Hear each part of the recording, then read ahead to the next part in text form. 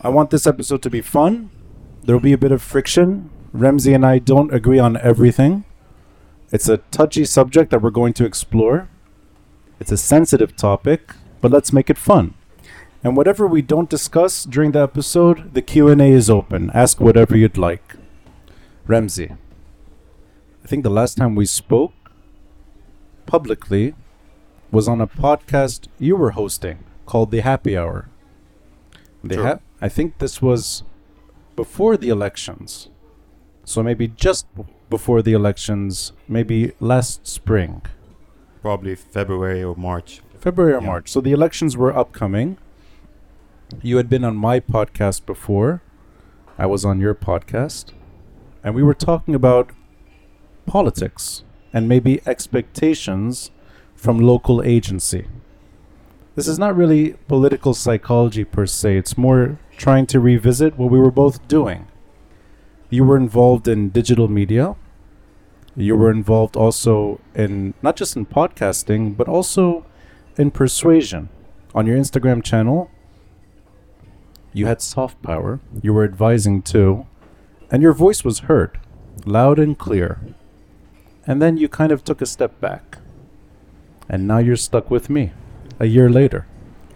I want to revisit maybe expectations, your own angle of whether or not the elections were a success, whether or not the 13 candidates impressed you in any way, or if they disappoint you until today. Really your own instinctual feeling of what went right and what went wrong, and we'll start there, 1 year after the election. We're starting there. We're starting there. Hello. Thank you, Ronnie, for hosting me again. Hello, everyone. Thank you for being here.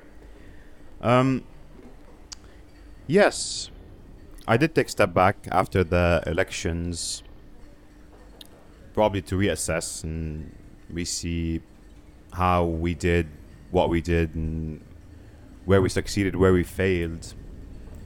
I would have liked if everyone did that.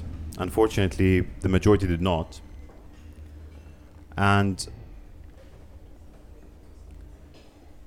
But yeah, actually, let me take a step back and let me go back to your podcast. Because we kind of discussed what were the expectations, and I think I was very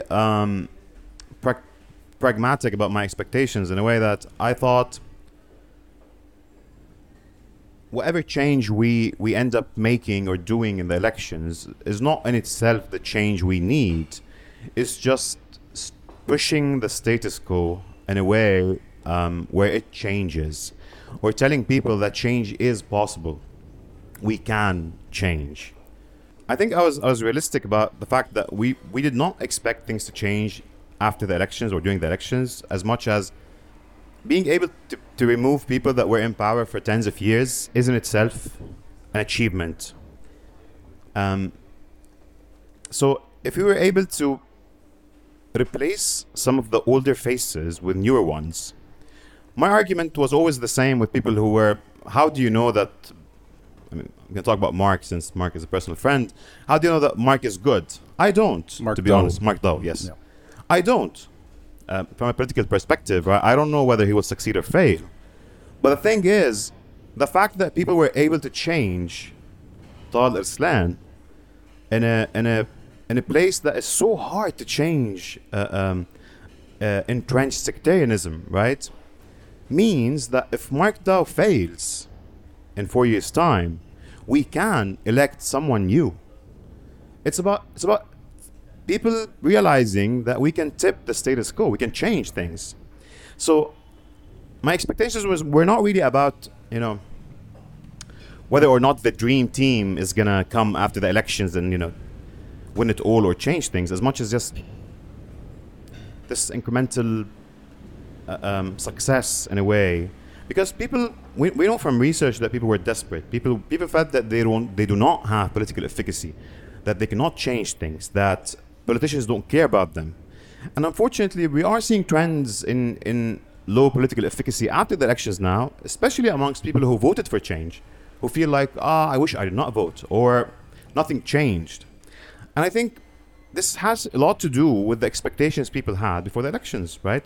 Everyone was expecting things to become to change, like in a very serious way, and I think that's not realistic.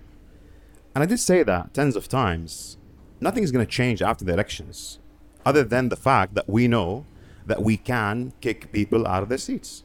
So we'll get into your research and what you've acquired regarding the research, but I want to hone in then. If you measured your expectations accordingly, it seems like there is a success that should be honored and appreciated. And if that's the case, why did you take that step back? Yes. So I did enjoy the success of winning, but also I had concerns, right? Because to be honest, 13 new MPs was a big number. And I think bigger than we expected. I mean, we were hoping for something around 15, right? But realistically speaking, and I'm sure that George remembers the conversation, because we've had this conversation on multiple occasions, days before the elections. Realistically, I was like, if we manage to get in 6 or 7 new MPs, like that's a real win. We got in 13. يعني شوفوا علي, if we were to be realistic شوي, I had doubts that we'd get in anyone. We got 3. So, أكيد there was a win. But also there was a concern that the number is big. We will not know how to handle it, how to deal with it. And I think my concerns were on point, because a year after the elections, we don't have a homogeneous group. We already have multiple groups from this group, and we already see these multiple groups attacking one another. Right? So even today, I mean, there's that. I don't know if the audience saw that video that Paula, went viral. Cynthia, The Paula Cynthia fallout. I mean and that's a year, and a lot has happened on that front. Oh, absolutely. I mean, they accuse Michelle and Mark and Waddah of being the Sahnawi guy. So there are things that have happened over the past year, and I think none of these MPs or the people that rooted for them took a step back and reassessed, their position. Where do we stand? What do we want? And yes, of course, some say that we've walked into new political alignments. That we don't want the revolution. We want change, but not necessarily the way people envision it. So, but there are different voices amongst those 13, right? Now, when I went on Naila's podcast, actually, let me do a segue here, because Naila Al-Khouri, a talented podcaster, host of Poly Talks. You guys were a dynamic duo before the elections. I mean, in a way, you hosted many of the change candidates, day in, day out. I sense that you felt back then that what you're doing could steer things in a better direction. Yes. And I think it's almost like an endorsement. Almost an endorsement.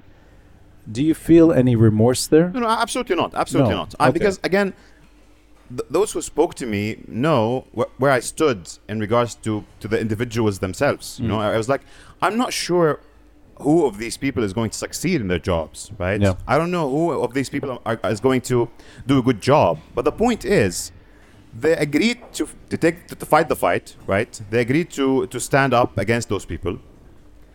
And even if I have disagreements with some of them, I was happy to endorse them because, well, I was happy to see some new faces, right? Just to make the point, on Naila's podcast, I said 6 months ago, my problem with the 13 MPs is that they've never met after they decided that they're falling apart and made a public decision to, divorce one another. So it kept on hanging, like everything in this country. We don't talk about our problems, we leave things hanging in Lebanon. And this in itself is a culture, a very unhealthy culture. So I think this is where my problem is. I saw the problems happening or occurring, or I sort of predicted how this is going to fall out, and I just took a step back following a certain incident, which I don't want to discuss. But yeah, it was a decision to take a step back. following this. But it does not mean that I regret endorsing any of the 13 candidates or any of the other candidates that made it, because I did not only endorse the 13. Right. Yeah. We also had a fight in Metin, right, about مواطنون مواطنات, whether or not, and I actually have had a very popular video that made مواطنون مواطنات hate me about Sharb al-Nahas, where I accused him of being authoritarian in a way. So yeah. The reason I wanted to start there is because that's really, I mean, other than a dinner that we shared last week, hadn't spoken to you, hadn't seen you, and it did feel like you wanted to take that step back for personal reasons, perhaps. But I'm glad you've kept the narrative going anyway, maybe in a smaller scale on your Instagram page. And of course, that's not what you do. You're a PhD researcher. And I want to get to know a bit more about your research. We all know that you're the political psychologist on Instagram. And I know that your research covers Lebanon in terms of violence and collective violence. Could you, and this is the worst question to ask a PhD, and there are people that I've asked this to, could you, in a friendly way, explain your research and how it relates to this issue? Maybe it could really hone in on the last year. It could go back further if you'd like. But just a quick summary of your research in Lebanon. Yeah, it's not a frightening question to me. So I'm comfortable with my question. I've had people break down. I know I'm being peer reviewed by the few social psychologists in the front, but I'm comfortable with the question. You should see the questions they ask me when they interview me. I'm like, I'm going to have a heart attack. And I'm not even a PhD researcher. So my PhD was about collective violence beliefs.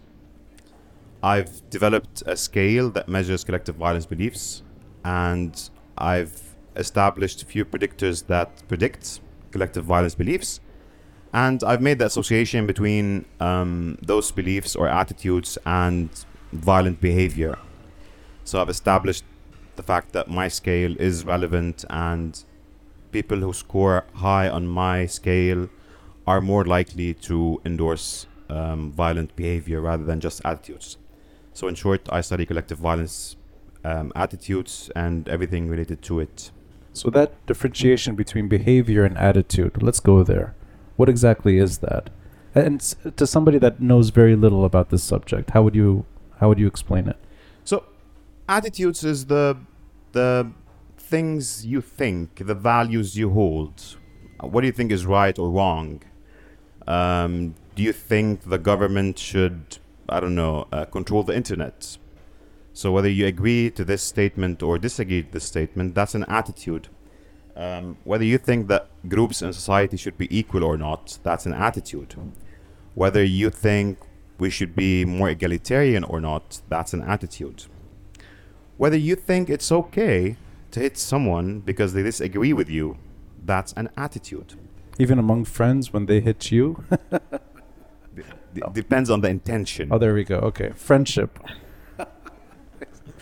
So whatever people think, about life in general, about what values they hold, it can be defined as an attitude.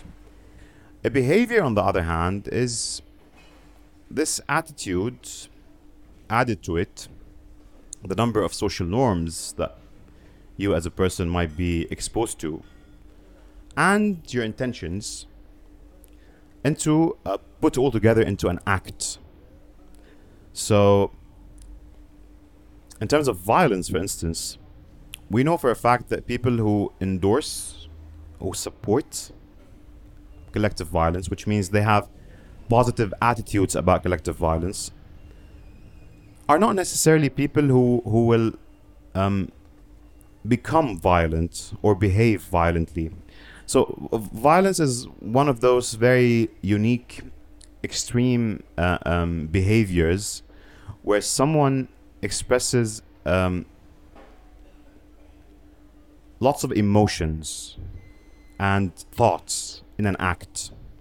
So when someone behaves violently, many emotions and thoughts go into that act. Which is why it's one of those behaviors that endorsing it by saying endorsing it, I mean supporting the act done by others does not necessarily mean that it's an act that I will do. So, for instance, you'd see a man that was beheaded in France because he spoke about the Prophet to his students, and then an 18 years old guy comes and beheads him.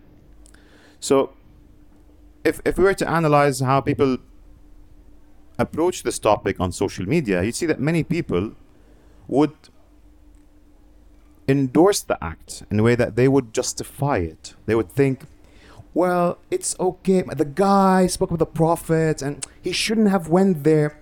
So those people might not necessarily do the act, but they support it enough to provide this nurturing environment for the few people who want to act or feel like, yes, they can put all of those emotions and thoughts into an action. So usually in other behaviors that are not this extreme, so violence is an extreme behavior, right? In other behaviors, usually people who endorse an attitude tend to behave it. So if you think, for instance, that the government should ban pornography, if there's something to do about it, you would. If you think your religion should ban people wearing swimsuits, then you should go down the beach and ban women from wearing swimsuits. So this is a behavior that is an extension to an attitude. But that's not violence. Violence is this extreme form of behavior. So usually people, researchers find it hard to do the association between the attitude and the behavior. So one could hold an attitude and not be scaled on this. I mean, in other words, you can hold a belief system that does not necessarily translate to violence, but you're measuring the potential for that to turn into violence? I'm not referring to my scale per se.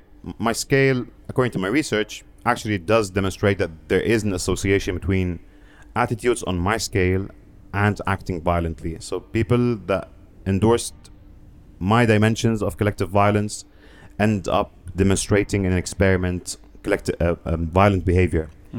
But I'm saying in general, people might justify other people acting violently, but might feel that they don't have it in them to act violently. So, and I think this has a lot to do with personality, upbringing. Violence does require also some physical power, in a sense, willingness to engage in a physical confrontation. Yeah. And many people don't feel they have what it takes, but they justify it. They justify other people doing that. So it's the justification. That's the key word. Yeah.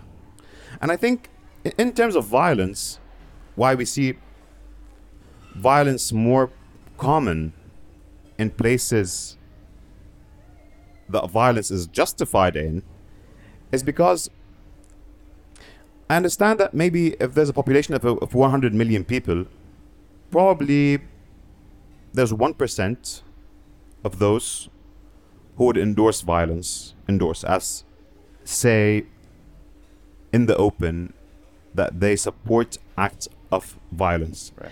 And then from that 1%, maybe other 10, 15, 20% would act on that. So we're talking about very small numbers when compared to general population. But keep in mind that these small numbers are sufficient to kill someone, to do a terrorist attack, to plant a bomb, to start a war. So in that journey, which I guess is universal, that's not Lebanon per se. No, that can happen anywhere, and it happens. What are the measuring factors for Lebanon? Is it collective in immunity? Is it collective in other ways? How are you describing the Lebanese scene through that research? Well, I think there's many predictors that predict collective violence that are present in the Lebanese social structure. One of which is the social norm. So the Lebanese social norm in general is one that is welcoming welcoming to violence. We welcome violence in our social structure. We welcome it in how the way we talk, the way we address one another, the way we think about the things that friends tell one another, and you'd end up realizing that we have violence in our language, even in the way we love one another, right? That's literally an act of violence. I'm asking someone to bear me. So, this is a social norm. Isn't that love, though? Yeah. Yes. Yeah. Yeah. I love you, so I'm going to kill you. Okay. Yes. I know at least one group that is saying that. So, this is a social norm, right? And this is a social norm. So, we know that attitudes are not fixed. So, people's opinions about things change. So, if someone, for instance, justify authoritarianism, they're not bound to always justify authoritarianism. Yeah. So when someone says today that, yeah, the Lebanese society changed over the past 20 years, it did. It became more radical. It became... More radical. Of course. Because the different social identities that came out because of the differences in the narratives and the fact that many groups feel the grievances, right? Many groups feel like they're not being given a voice. And therefore, their own narrative is coming out as something different than the group's narrative. So it's becoming more radical, right? Because I want my views, and my views are no longer tolerant of your views. So if I think in Saida you can't swim on the beach, now, I don't care about the Lebanese government. I don't care what you do in Batroun. In Saida, we're Sunnah, and you can't swim on the beach. And this is not some sort of like someone is trying to attack women, and this is not I mean, I understand how people might think that this is an attack on women, but I think this is an expression of attitudes. A group of people from a certain group, from a certain religious background, are expressing some form of an extreme attitude in a way. It is an extreme, I agree.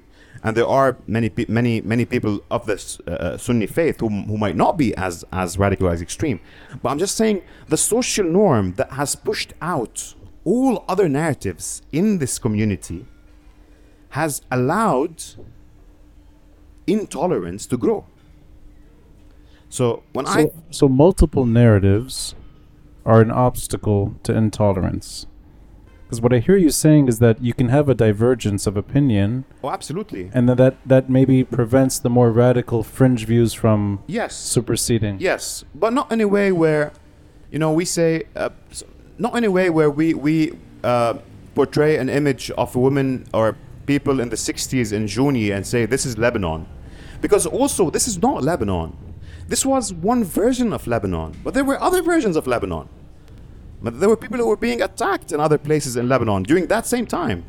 So there were different narratives in the country that we seem to ignore. So there was an acceptance of this one narrative that has been accepting everyone else, right? And everyone seemed to have been accepting this one open narrative, but it does not represent the majority's views. The majority's views is that we have our own attitudes, our own social norms, and they don't necessarily align with yours. Is there a way to look at this over time? So the positive attitudes towards violence, are you able to look at it chronologically and say it's almost like a graph? Because you said it's becoming more radical in the last 20 years. Is there a way to actually quantify that and say Saida today is more radical than yesterday? I think all of Lebanon today is more radical than yesterday. Muslim and Christian neighborhoods in Lebanon are more radical. So let's get into that word then. What is radical exactly? Someone who got to the point where they think they are so intolerant of the other person's view or the other group's view that they don't think they want to hear, accept, talk, live with, or entertain the idea that something else exists. And I'm not saying that I disagree with this, but how are you able to look at that over time? I just think the fact that there were glimpses of a state after Taif with Hariri. I'm not defending Hariri. I have my own criticism of the guy, but there were glimpses of some structure and some hope. And during that time, we should have seen reconciliation in the country, right? We should have seen a proper addressing to the civil war, which never happened. And then we went into the assassinations 2005 onwards, and then we went into the no state, where every group went back to feeling they're entitled to having their own norms that might disagree with others come out. So structure, and I'm in a way trying to take the conversation to a place maybe we can sort of engage each other. Structure meaning انت بدك نتخانق يعني. I'm going to be nice. The structure meaning the semblancy of a system that prevents the more radical views from overtaking individual freedoms. Yes. That semblance of a system re-emerging in the 1990s, maybe until the mid-2000s, the way you described it, that prevents an incident like Saida from happening, because it wouldn't, if it were to happen, there would be accountability towards it. So this whole research is in a way underneath the expected structure, and when you remove it or you erode it, that kind of collective violence or the attitudes towards it takes off. Is that what I'm... Yes, that is, which is why, Roni, you think we have a problem. I don't. So Not a problem. Yeah, but I know that you like certain posts I post and you Yeah. don't others. That's where I know we can have a debate. yeah, because I do agree that the problems we saw emerged because of the lack of state, lack of structure. I agree on that. But also because there's a fundamental problem that has not been resolved. Lebanon, it came to exist in 1916 on a map. I don't care about the narrative. I don't care because it's not realistic. When someone says Lebanon is 1,000 years old, that's not a realistic narrative. Lebanon is not 1,000 years old country. Mount Lebanon is, yes. But then Mount Lebanon was never Lebanon. Because the Lebanon that extended in a way to include multiple sectarian groups that were not originally in Mount Lebanon did not account for the differences in the narratives that those groups are going to bring to the table. So when we walked into Lebanon in 1920 and we decided this is Greater Lebanon, very good. So we have a country now that has at least 8 strong sects. 2 of them have been fighting for 100 years over Mount Lebanon. So what's your plan? The plan is to have an agreement between the Christians and the Sunnis, which is not really an agreement. It's more of a gentleman's agreement where, Riyad Sulh Hamshar shook hands and said, you know what, we're just going to share the country. Okay, we'll get into that. We'll get Yeah. into that because that's So- in a way going into what I want to segue Okay. there later. But just So- in terms of your research, I wanted to just understand the word collective. Is that the way? I guess is it sectarian? Is that the group that you look at? So in other words, communities versus other groups. I do think in Lebanon, the majority of groups are sectarian. And those who are not sectarian are labeled anti-sectarian. So in a way, they are sectarian, just they're they are a reaction. They're in a state of reactivity, right? They're reacting to sectarianism. So, and I also, one of the things that I keep saying is that we don't have proactive politics in Lebanon. We only have reactive politics. So something happens and you see all these media platforms talking about it. So we wait for the next big thing to happen. Everyone is speaking about it. So we only do reactive politics. And even the groups that are so what's your plan? I'm anti-sectarianism. So okay, what's your political agenda? I'm going to fight sectarianism. In your research, you said that you've seen an increase even in the few years that you've been doing this. Is there an increase in certain groups compared to others? The way you've conducted the research. I think there's a general trend. So one of the things that caused me to clash with many people before the elections, or 2 years before the elections, when the Thawra was happening, I was conducting my second research and my second data collection, let's say. And I started analyzing my data, and my data was showing that the younger generation in Lebanon is more sectarian than the older generation. And I started talking about this. That's interesting. So even during the October Yes. 17 moment. Yeah. So and they were like, yeah, but Lebanon there's a new thing. Yeah, but no, there's a new thing happening amongst the 10,000 people you know. But Lebanon is on a different place. And I did say that the Thawra is going to, like in a way, you know, come to an end, right?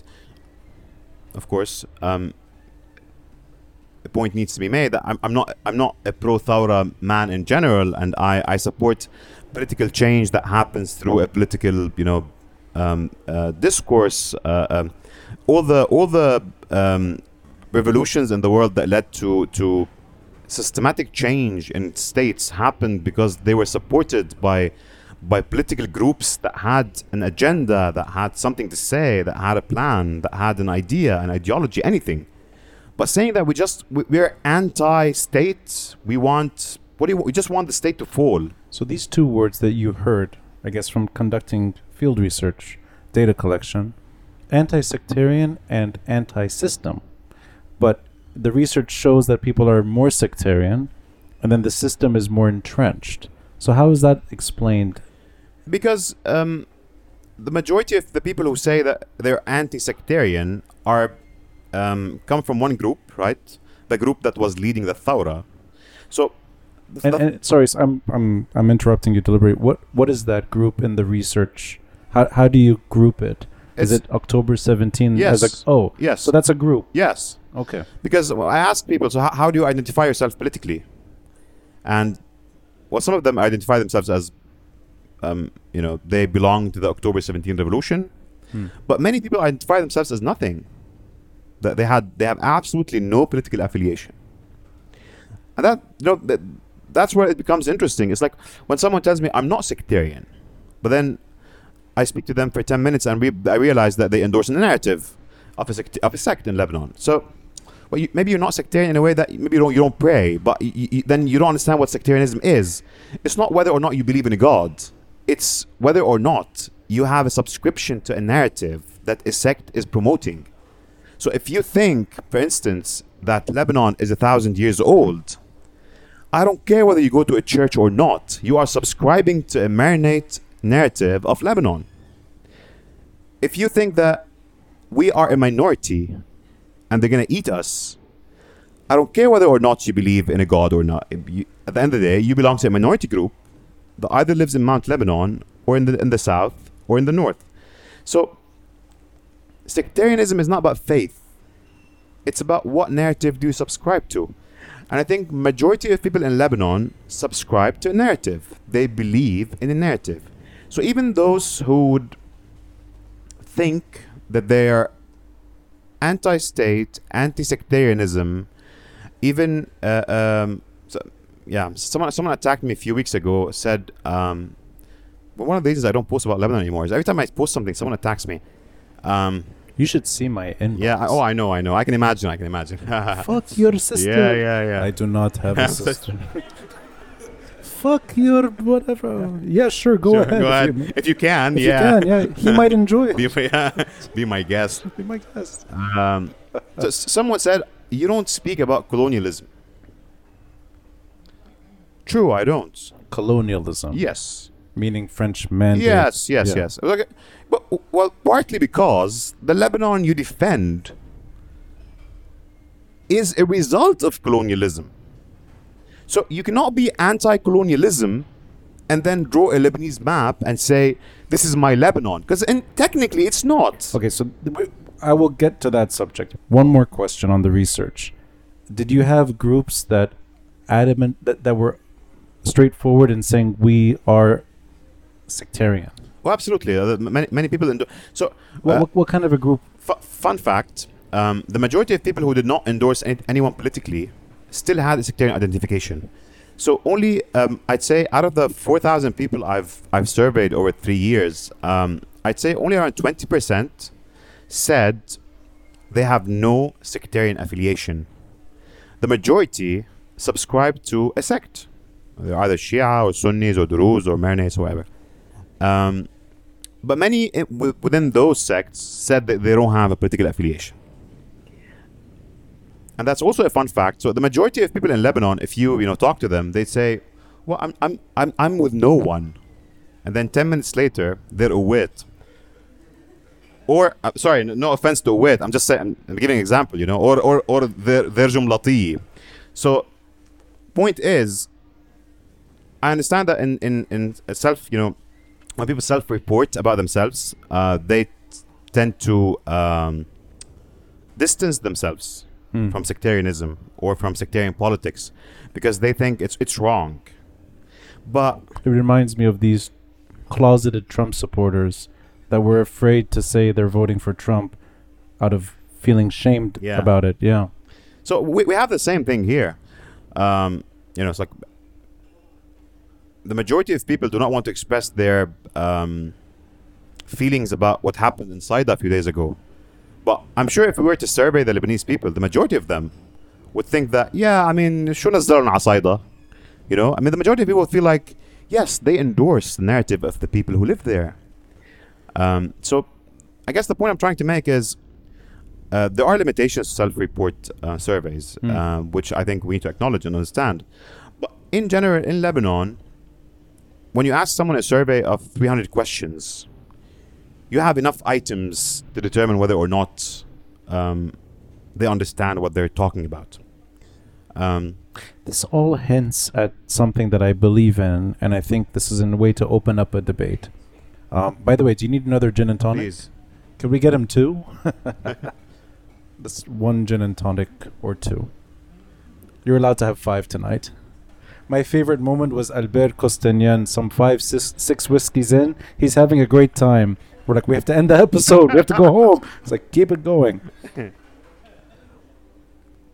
Let's talk about words and what they mean to each one. And I think you're far more advanced than me in terms of being not just academically, but also maybe able to define these words in a way that's meaningful.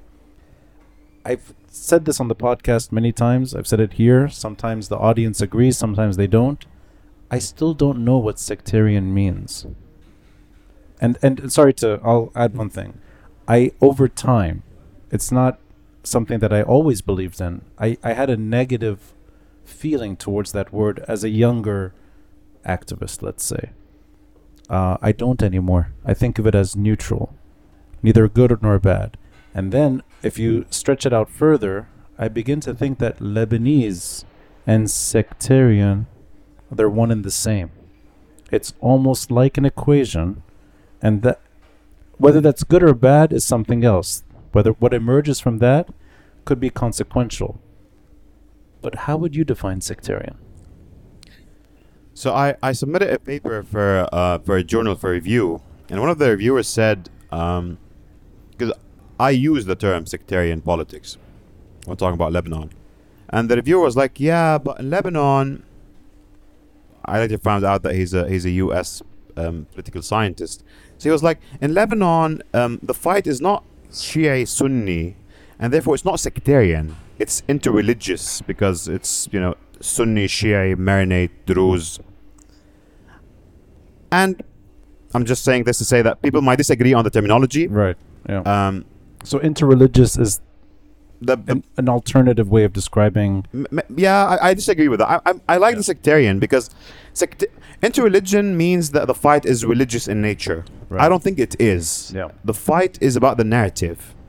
The fight is about the story. It's not about whether your God is better than my God. We don't see people in Lebanon fighting over whether Muhammad is the prophet or Jesus is the son of God. It's not the fight. This fight is about the story. Is it a country that is open and free and accepting and is it a country that loves life the way Maronites see it? Is it a country that loves life with dignity? Thank you. With dignity, as Hezbollah portray it, which narrative are you subscribed to? Which is why I like the sectarian word. It's not. So I would say it's a representation of different groups that in nature are religious, but in practice hold a storyline for their existence that might not be religious in itself, rather social. So there's a social narrative, you know, to who these people are, to what we are as a sect, what do we represent, the things we like, the things we do. So a sect could be translated as a social narrative. A sect is a social group that holds a social narrative. A social group that holds a social narrative. You know, that's one of the best answers I've heard ever. How to define sectarian, you just did. So a social group that holds a social narrative. If that's the social fabric of Lebanon, going back to 1916, wouldn't the National Pact make perfect sense? You have social groups holding social narratives, trying to have a social evening where yes, they're socially accepting, socially happy. Socially happy. In principle, what you're saying is true, but then there's a difference between diversity and conflict. So, I mean, someone says, "Yeah, but diversity is nice. Would you want a country of one color? That's not nice. You know, we're proud of that. We're diverse in Lebanon, but here's where I disagree. We're not diverse in Lebanon. Diversity requires an agreement over an end goal. So when you say that we have diverse groups, it means that we have one end goal, but we have different ways to achieve it. Now, saying we want a great country is not one goal, because we disagree on how we define a great country.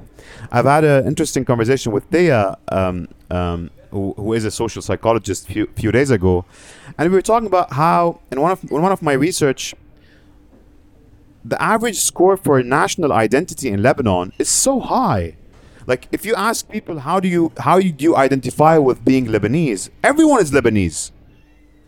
So, which wasn't the case before. No, it was, but again, that's not the problem. The problem is not with being Lebanese. The problem is, what does being Lebanese mean? So the problem is not in the term of whether or not you're national, in a sense that whether you love the country. I mean, fighting over whether or not you love the country is a stupid argument. Everyone loves the country. It's just that everyone loves their own story of the country. We don't agree on what the country means or what being Lebanese is. Some people feel being Lebanese is fighting Israel. Some people feel being Lebanese means being open. Some people feel being Lebanese is being diverse or being open, or being culturally accepting towards one another, or, you know, being international in your upbringing and society and social thinking. So this is where the problem happens.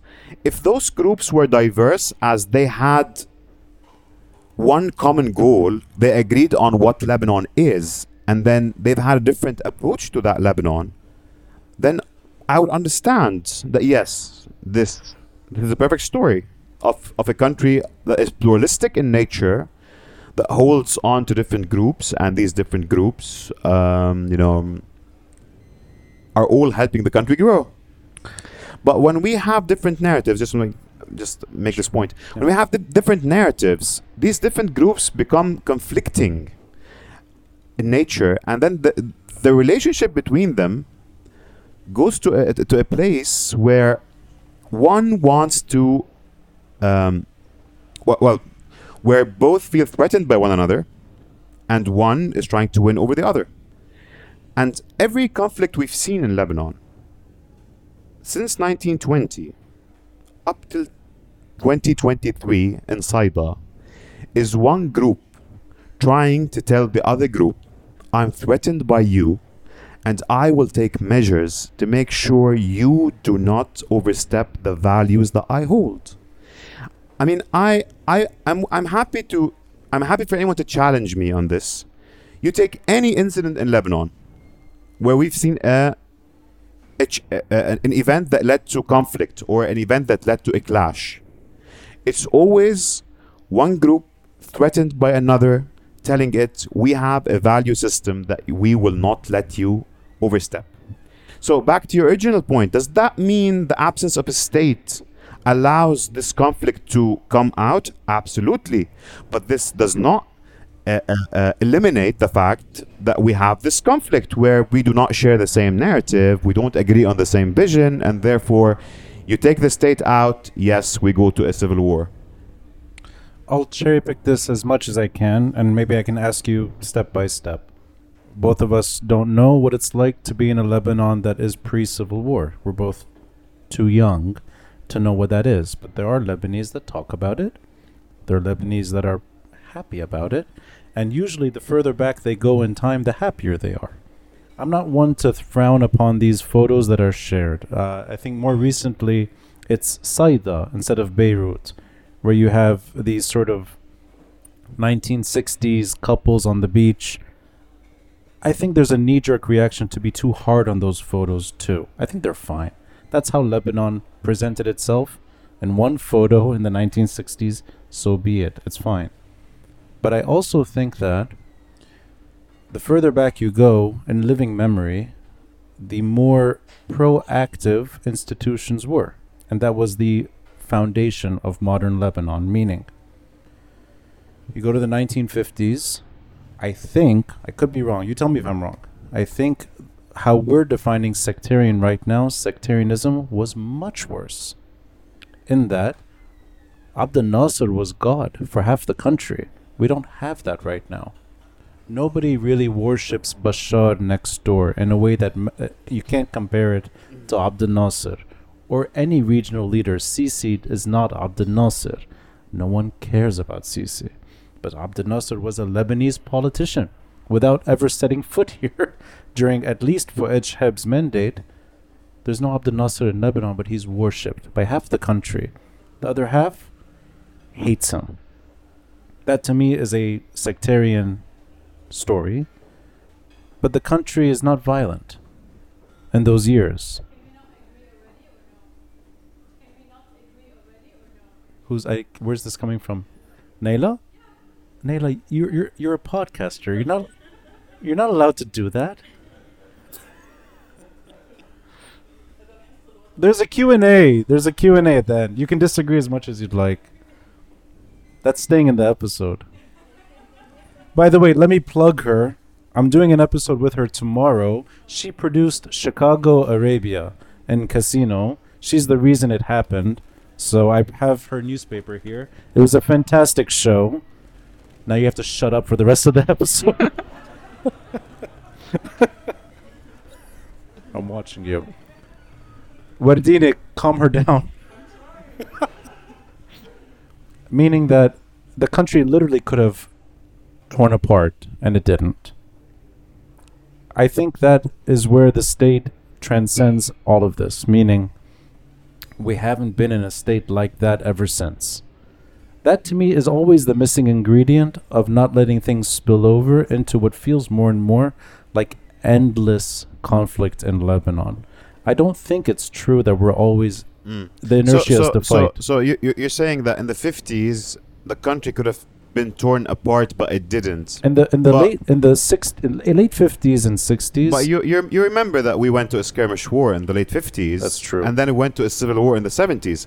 So the fact that the country couldn't be torn apart, it could have been torn apart, and it did. So maybe not when the Nasser anti-Nasser narrative was happening, but the civil war was fueled and I by the Nasser anti-Nasser narrative. Absolutely, but what doesn't exist in the 1970s, what exists in the 1970s doesn't in the 60s, which is kind of what we're hinting at, that there's something that is much bigger than Lebanese identity at play.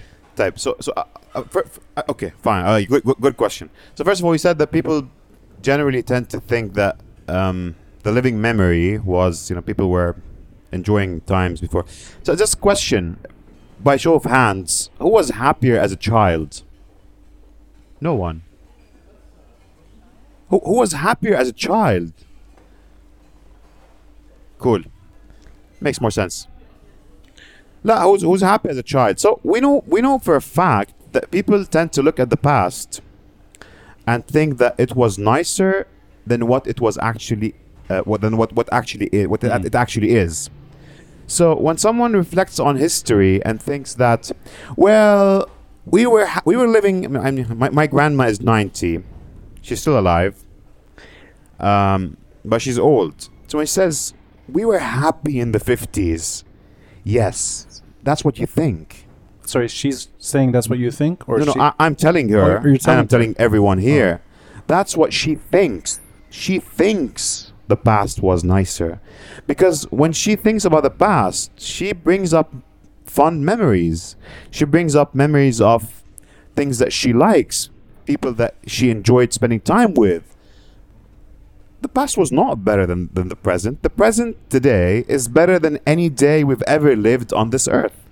And this is a misconception about how we perceive life in general as humans. And it's not about Lebanon. It's a general human thing where, you ask me in the US, the country was great and we want to make it great again, right? So it's thinking that something was better in the past. This is a misconception related to how we perceive memories. But I invite you to look up newspaper articles that speak about the tension that was going on between, I don't know, Jumlat and Shahab, or whatever, or Sham'oun, or all the things that were happening at the time. And you see, it's pretty much exactly a copy paste of the headlines that you see today. Nothing has changed.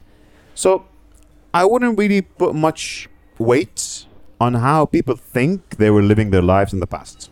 That's to answer one angle of the. Couldn't it be said also that Lebanon was better in the 1960s? I can't imagine a Lebanon in the 60s that was worse than today. Okay. It's hard to imagine on that. On what level?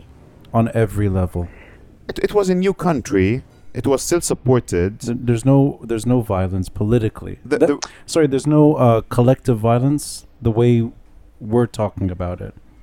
There's no collective violence on a scale that is threatening. Yeah, Roni, I know that you want to get to the point where you say that if it wasn't for regional factors. No, that's not the point. Because he said that there were no regional factors in the 60s, but there were regional factors in the 70s. Going back to the prioritization of a state above culture, that's really what I'm getting at. Okay.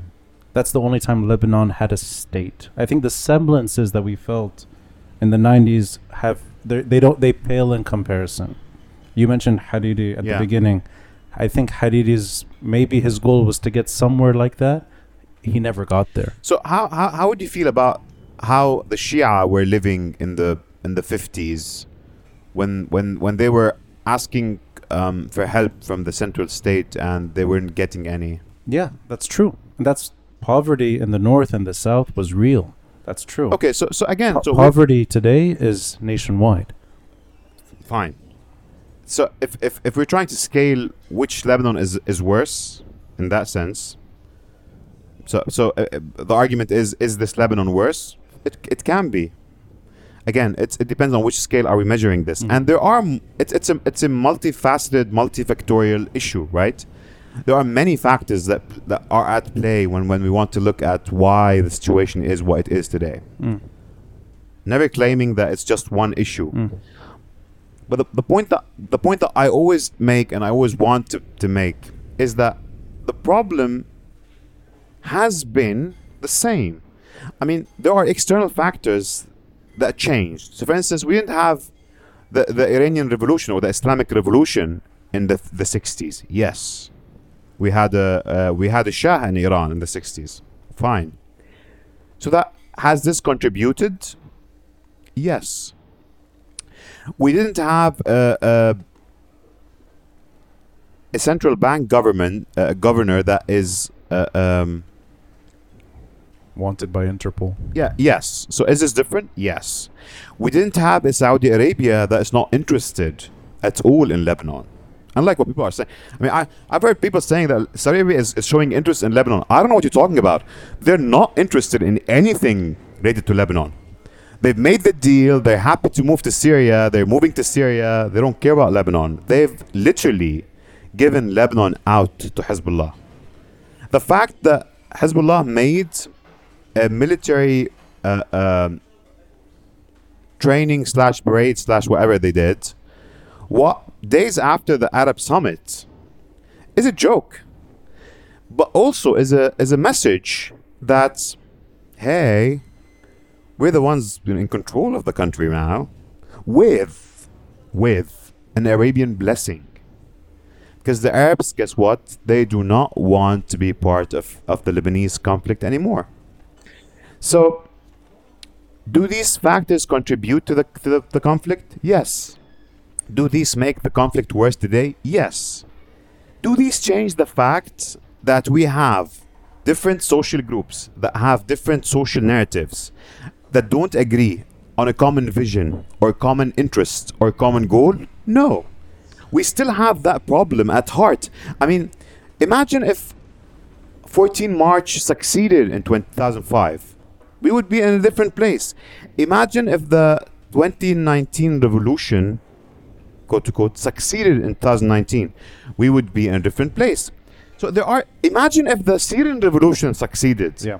We would be in a different place. So there are different times in this timeline where if things happen differently, we would be in a different place. But all of these don't change the fact that Lebanon is a made-up state of different social groups that do not share the same narrative. They do not share the same interest. They do not share the same goal. They do not share the same values. So before the Q&A, we'll wrap up the conversation with what exactly is national identity. We can sort of end it with that subject. Maybe we can expand on what you think national identity is. Want to take this? No, but we'll leave that to the end. We can summarize it, and it can extend to the Q&A, so it doesn't have to be too deep. I want to get back to this. Let's begin in Saida and then go back in time. What happened the last few days in Saida, I agree, is it's off-putting in every way, and it's sorry. Go ahead. Am I boring you? No, you're good. Cool. You're never boring, Ramzi. Just making sure. A political psychologist needs therapy. Absolutely. Absolutely. Get him a therapist. And another gin and tonic. It's off-putting in every way. I don't think there should be any legitimacy offered to a warped interpretation of what a woman is wearing on the beach. I don't think there's a cultural expression going on. So I'll give you an example of what I'm driving at. I've hosted somebody who's hell-bent in his beliefs, Hisham Bou Nassif. And he talks about federalism. He's talking about divorce. And his divorce is culturally driven, but it's not really culture, it's Christian. And every time there's a moment like that, it's almost he's wearing Zelensky clothing on Twitter. I guess you know him. And he's there, saying this is the great divide between Christians and Muslims. I don't think it is. I until I die, I don't think this is a Christian-Muslim thing. And you know what? That woman, if I'm not mistaken, was Muslim, wearing the bikini. I think that's right. Okay, so there you go. End of story. There's no Christian-Muslim debate. So we're sorry. I have to stop you. Yes, sorry. Yes, sir. We're back to the sectarian / inter-religion conflict. As I said, it's not an inter-religion conflict. It is a sectarian conflict, however. So this Muslim woman is subscribing to a narrative that is not subscribed to by other Sunnis in Saida. But this does not mean that the conflict is not sectarian. This is what I think. Now, but can I get what I was? Oh, sorry. No, I wanted. Sorry. There was there was a point more than Hisham Bou Nassif to make. I hope so. Oh, okay. No, I do not. No offense, Hisham. No offense, Hisham. No, I don't subscribe to his view of Lebanon the way he wants to scale it down to a canton from Batroun to Bsharri and maybe this street. But the Jabal Lebanon, he said he wants Mount Lebanon. He wants the Republic of Mount Lebanon. No, I think the language of divorce means you're giving in to violence. You're saying violence is legitimate. I don't want to be a part of that violence. I want to exit on a smaller stage, it doesn't convince me. So I don't think Saida is the great clash of civilizations between a couple and a few Sunni Muslims that don't want them there. What is it? Sorry? What is it? I think the fact that no one stood up for that couple right there, the fact that municipality didn't, the fact that the politicians of Saida were not there, is a long-term consequence to a state that is completely failed. It's an ungovernable country, and that's the kind of voice that expresses itself in a void. And I think that's what happens when countries are heading to civil war. Yeah. So, But let me add one more thing. The reason I'm talking about Saida is because that kind of event could happen always. That kind of event could have happened 10 years ago.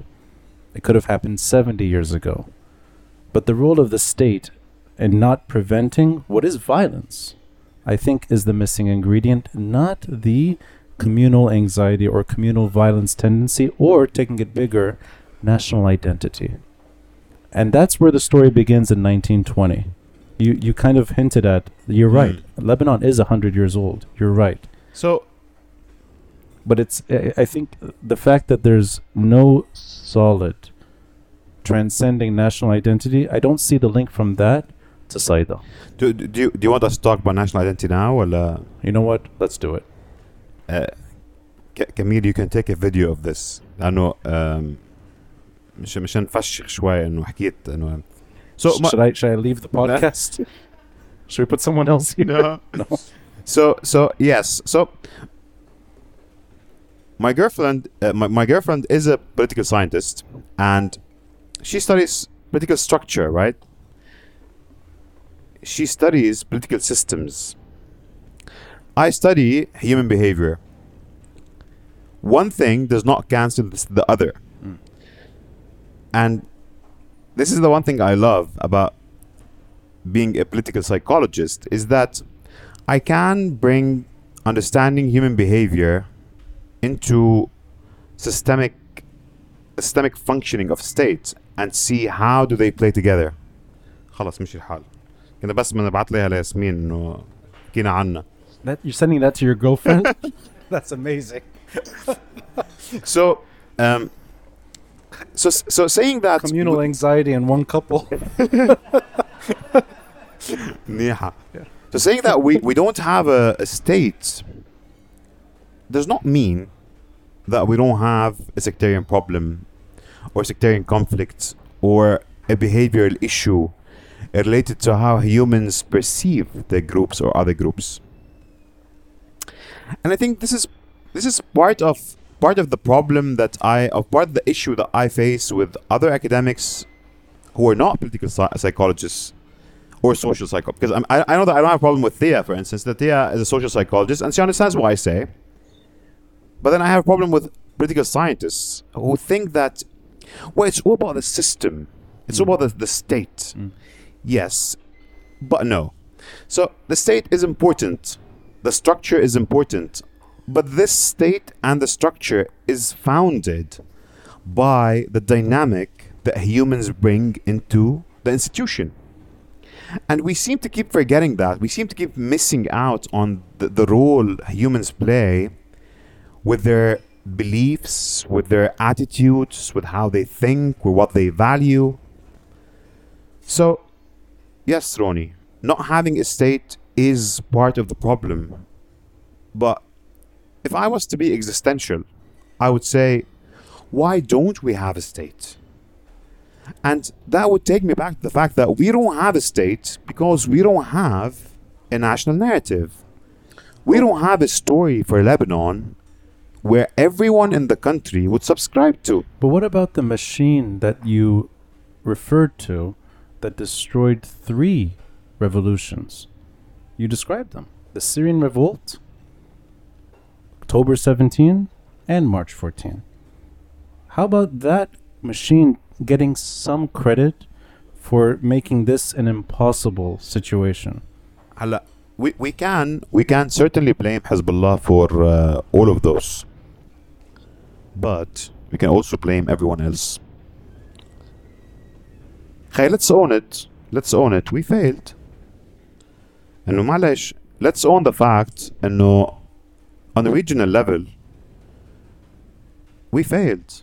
What is we here? We is everyone who does not subscribe to the narrative of Hezbollah and the hundreds of thousands of people who support Hezbollah, both online and offline, because we can't keep dismissing these people. These people exist.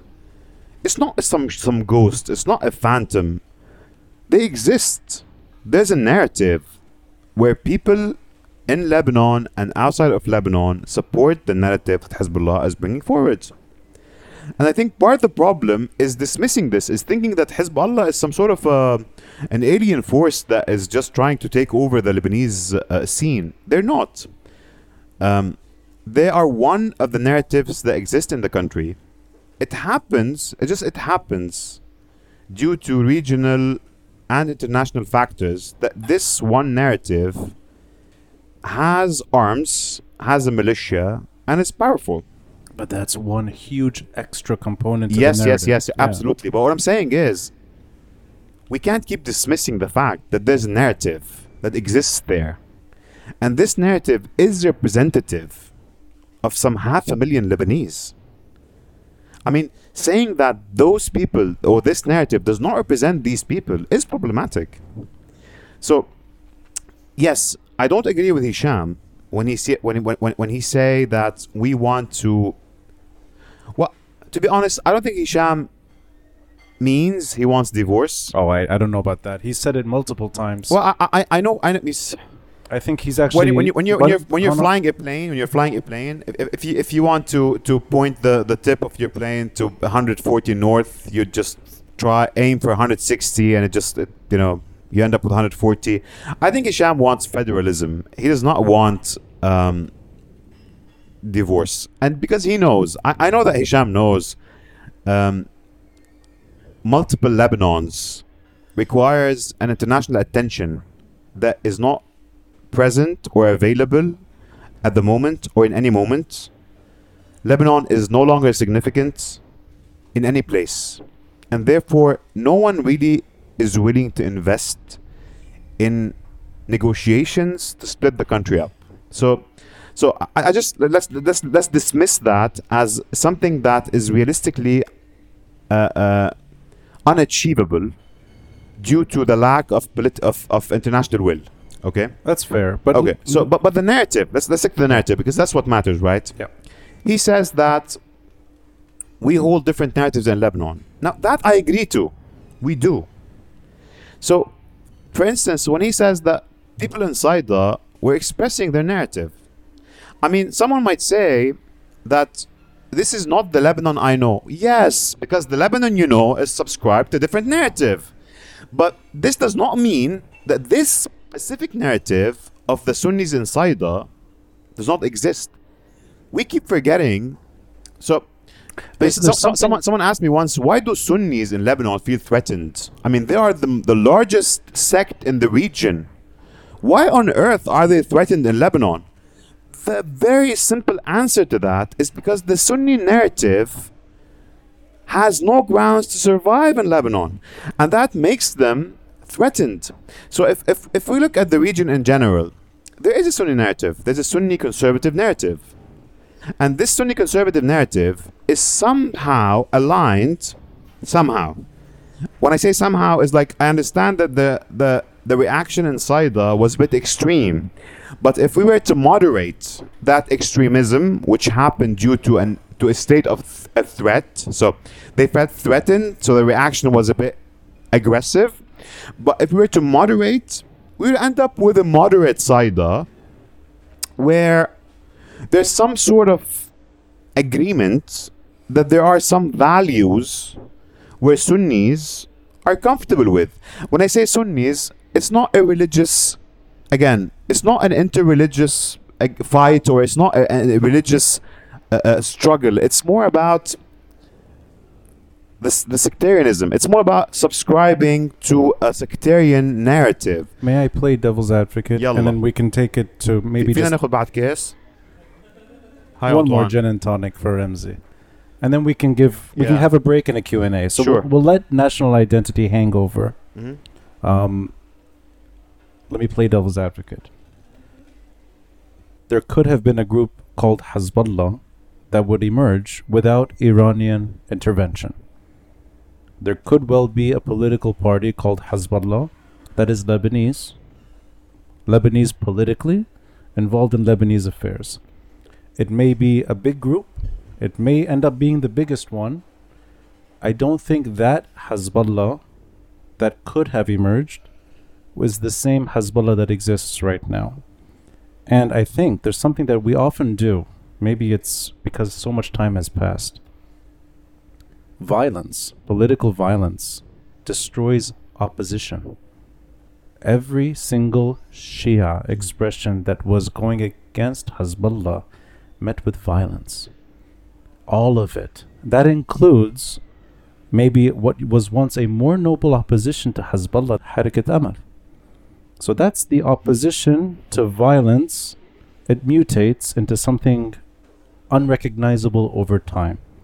Therefore, what could happen over time is that a community is falsely representing something that is not natural. I think violence brings out the worst in anyone. It brings out the worst in communities too. And I'm going to try to take it back to the beginning, 1920. Yes, there are multiple narratives. Even the most famous book about Lebanese history is a story about multiple narratives. A House of Many Mansions. Yeah. It's one of the best books, I think, that was written on pre-independent Lebanon. Kamal Salibi. Kamal Salibi. Sure. So that book, and you can take whatever you want from it, but I think the wider story is exactly what you're saying. There are many narratives in Lebanon, that's true. But there was a time too, and I think this could talk about where culture and identity meet, maybe, and we can end it here. I think the rest of the country was emulating something that was maybe more available in Beirut. It's something that I've spoken to about at length with Nadim Shhadi. I think you know him. He talks about Levantine cosmopolitanism all the time. I think these other parts of Lebanon were imitating Beirut at some point, meaning Tripoli appeared at some point more liberal than Beirut, more provocative than Beirut in the 50s and 60s. The cinemas of Tripoli competing with Beirut. The nightlife of Tripoli, the scene in Tripoli, the alcohol, the gambling, the things that don't exist anymore in Tripoli. And these are silly examples, but I think they do mean something. And that Tripoli, predominantly Sunni city, even in the 50s, still a majority Sunni city, is not expressing itself in a way that you're describing as a Sunni narrative. Yeah. One more thing. It's a short-lived window. I agree. It's very short. You can also mark it one end to the other. It's very short. But I think that is also important because it's central to how the country started. What happens later, I still don't think is a struggle of multiple identities or narratives that can't find common meaning. So let me ask you a question. You think we have a common narrative that is shared across the 6 million that live in the country and the 20 million that live abroad? I think we do not have a common narrative. Thank you. So to your question, You're welcome. I do not want to turn this into a lecture in social psychology, but No, give it to me, Professor. we know for a fact that disadvantaged groups will always want to, looking up to advantaged groups, would want to look like them, would want to compete with them. What we saw at some points in the Lebanese, I see the social psychologists nodding their heads. They're in agreement. Sorry, let me see what They happened. agree to this. Let me see what happened to the camera. Yeah. So what I was saying is, I think what you're talking to or referring to in Tripoli or Saida or other places in Lebanon is just an expression of different communities trying to mimic, look alike, the Christian advantaged community that was present at the time. So people wanted to be cool. People wanted to look like they can, keep up with the modernization of the state or of the society. So, in a way, I think what you're referring to is actually an expression exactly of what I'm talking about, where these different communities try to be Maronites. Try to be Maronites? Of course, they try to mimic the Maronite narrative, the Maronite lifestyle, the Maronite culture, because these were the cool dudes. These were the guys that had the affiliation with the French. These were the guys that had ability to travel. These were the guys who had the ability for higher education. These were the guys that you wanted to look up to. So the cosmopolitan version of Lebanon is a Maronite version. Oh, absolutely. No. That's what I think. I think it's different communities trying to recreate something that they saw, they absorbed, they took, they understood, they accepted at times from a culture or an identity or a social identity that's not necessarily Islamic. Yes, I'm sorry. I want to take you back to the Arab identity, because I think this really goes back to the problem of the Arab identity. Anyway, this is partly a problem of the Arab identity. But let me add one more thing, Okay. Ramzi. Maronite expression, I don't think, is an accurate reflection of cosmopolitanism. If anything, Maronite expression is more rural, it's more mountain. I'm talking about something like AUB, which you're right, is a Christian Protestant missionary. Very important feature in the region. Muslims going to AUB and Protestants showing up here and Druze coming from the mountains to study there in Ras Beirut, and everyone, Tripoli, Saida, Sur, all over the country, finding something in Beirut that works and they take it home, I don't think is counter-narrative in a way that's problematic. I think that's really how states and identities naturally begin. And I think that's the ultimate cosmopolitanism that lingered post-independence. And I think that's something that's worth celebrating. I don't think it's one of narrative war. Again, I'm not saying that multiple narratives should be fought. I'm not saying that we need to, shoot down multiple narratives. What I'm saying is, even when you say that people coming down to Beirut created some sort of a common, whatever you want to call it, A mixing of dispossessed regional refugees too. yeah, but we keep forgetting Armenians, the influence. Greeks, Jews. Yes, we keep forgetting the influence of the French and the English on the establishment of Lebanon. Let's go back to 1840. There was a civil war in 1840 between the Druze and the Maronites. This civil war was initiated by the French supported the Maronites and the English supported the Druze. As a matter of fact, this is one of the questions that is de facto, if you want to become a judge and you're Druze, like, why do you Druze speak English and not French? Well, the answer to that is because the English have sent their missionaries in 1830s to Mount Lebanon, to the Shuf area, to support the Druze, just like the French sent their missionaries to the Christian areas in Mount Lebanon, which is why the majority of Maronites in Lebanon today still speak French and the majority of Druze still speak English. So I understand when you say that there's an observed variable that you're looking at, but you keep, not you per se, but everyone, I mean, in general, people keep dismissing the underlying factors for this construct. There's a build-up to how things happened. So if we take Lebanon or Mount Lebanon, 1840, one civil war, two قائم مقاميتين, one Druze, one Maronites. 1860, another civil war, one متصرفية under the Maronites.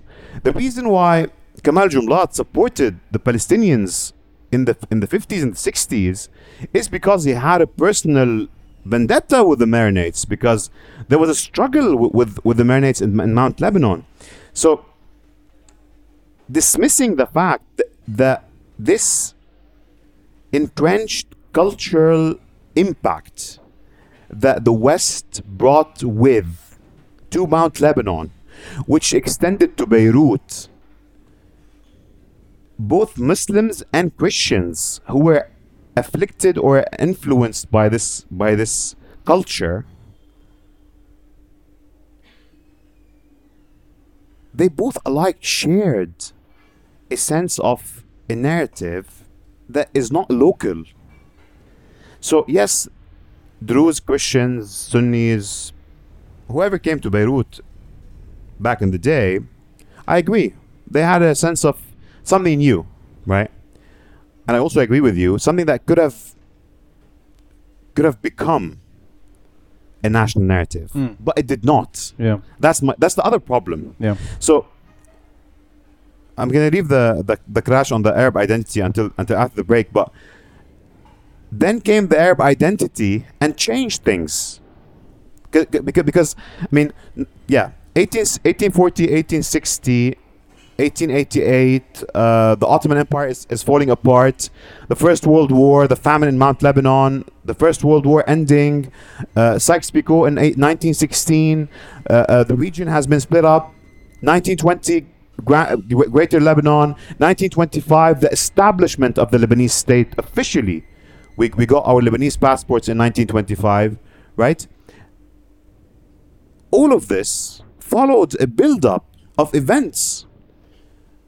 And then saying that all of this is meaningless because we gathered in Beirut in 1940 and we could have built something. Yes, we could have built something, but the fact that we came from different backgrounds, the fact that we held, at least in the back of our minds, different narratives, led to us in 1950s falling to a growing Jamal Abdel Nasser, who promoted a new national Arab identity, that we defined the splits in the region between what is an Arab, what is not an Arab, and showed itself, this new Arab identity, as a threat to all the minorities, with except to Druze, which is very peculiar, by the way. There's something that to be studied later on. Why did the Druze not feel threatened by this Arab identity? And my only justification at this time is that Kamal Jumlat had this build-up that he had an issue with the Maronites that he was trying to, deal with. So he subscribed to this Arab identity. But this is where the clash started, and ignoring the fact that this is where the clash started is not acknowledging all the build-up of. Yeah. We'll have a fun Q&A with the audience. Everyone that's been listening the whole time, thank you. Thank you for sticking around. It's been a treat, Ramzi. Order whatever you'd like. Let's take a 10-minute break. Thank you.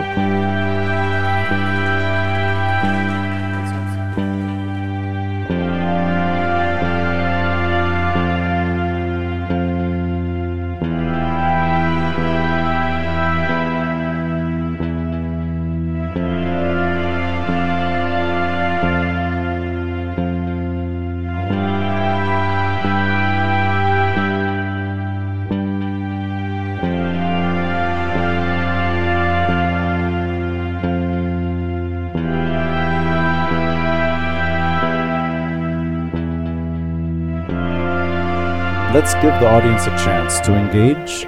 I'd like to start with Tariq Masri. Where is Tariq Masri? Could you stand? There he is. This gentleman came down from Tripoli to listen to you. So thank you to Tariq. Thank you. As Thank a you, Sunni man from Tripoli, my hometown, please. Just فشلوا خلقه ضروني وزركني بالزاوية. first of all, thank you both for having And just this speak to the mic. discussion. Yeah. Thanks. Second of all, I'm not Sunni. Shit. Yeah. Ouch, Ronnie. Who has the second question? So you're both discussing the national identity thing, and that most people in Lebanon actually do subscribe to the national identity idea. However, it seems to me that it's actually an empty concept in the Lebanese context. So the $1,000,000 question to me seems to be, how can we create a common narrative, a common goal that unites people? We can see in many societies that they are more ethnically, more divorced politically, like the United States, Malaysia, India, and so on. Yet they have a system that functions. How can we do that? بوسك بتيزك أول شيء لأنه a question that is on point. The $1 million question is a $1 million question. Thank you.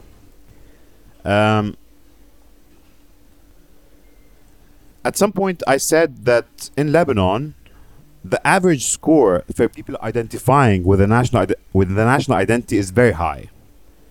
بس مش لأنه we have a national identity. It's because people are subscribing to their own version of a national identity.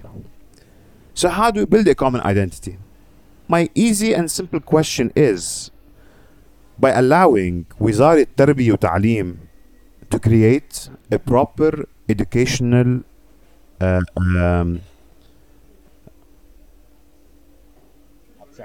curriculum that understands and acknowledges our differences, the different narratives.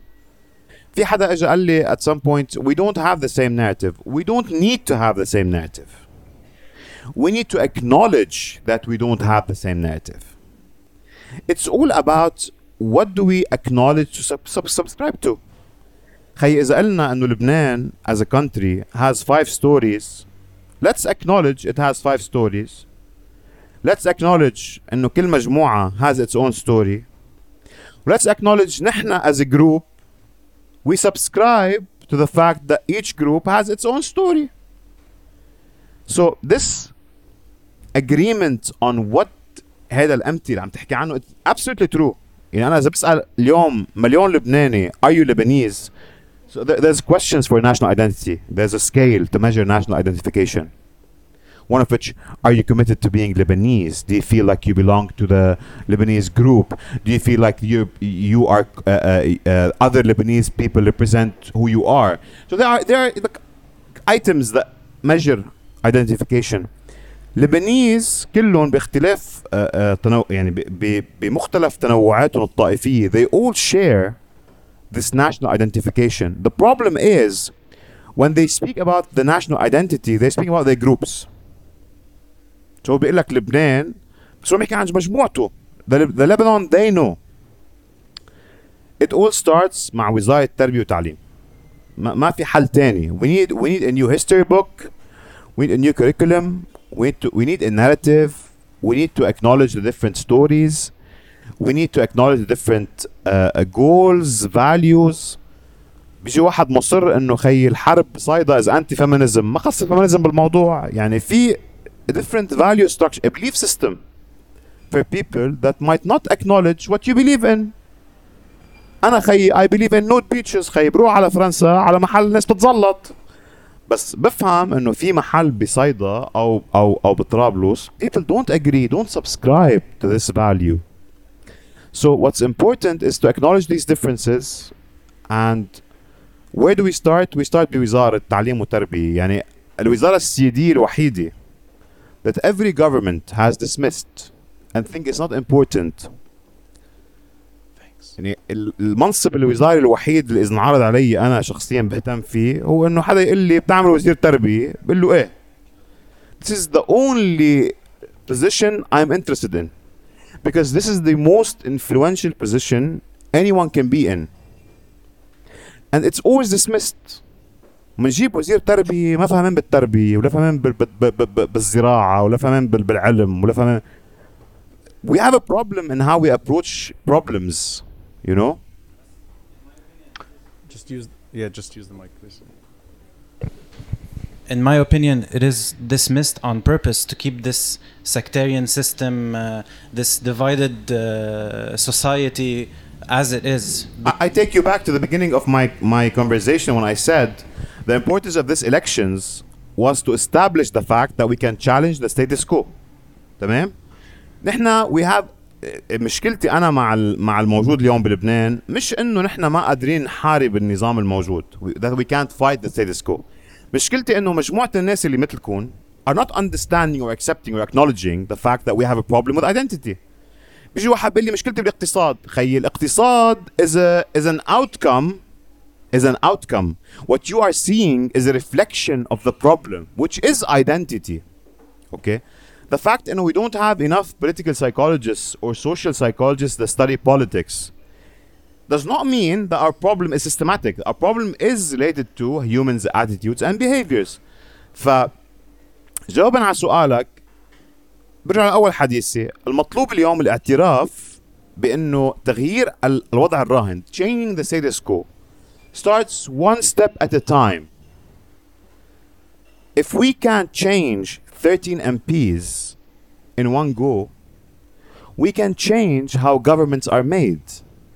But to do so, we need to acknowledge that this is where our power stands.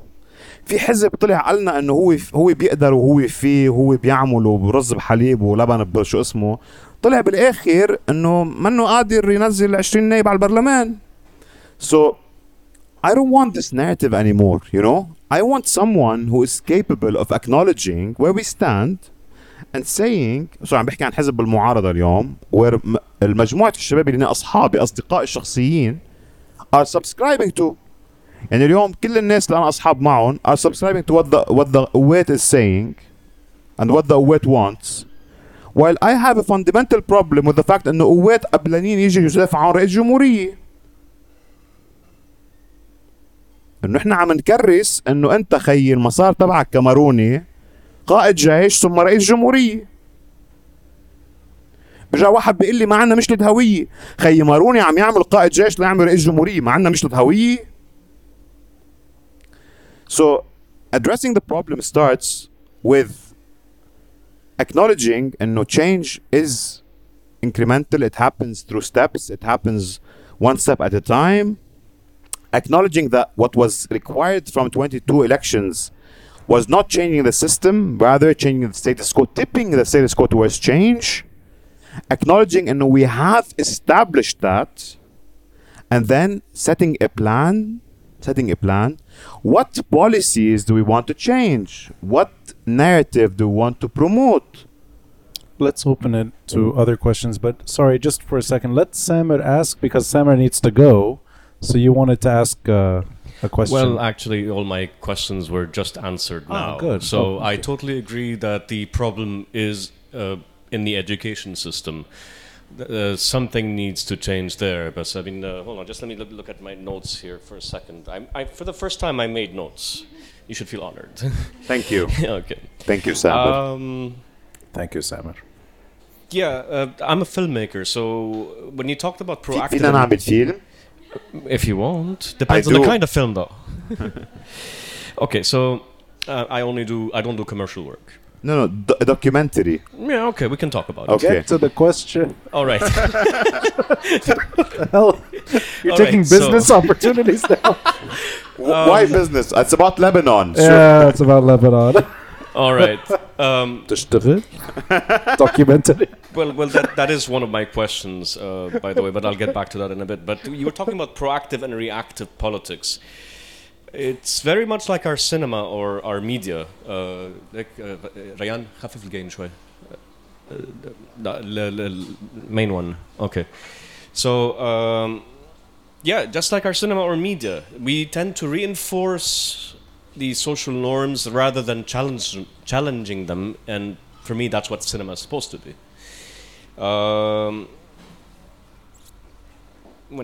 Yeah. So there was that question about, where was the question?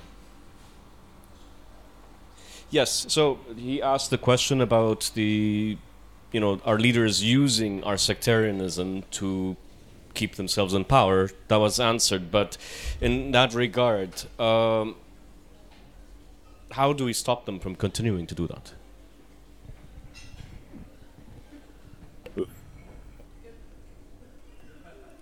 خليك بالسينما كنت شو بدك بالسؤال.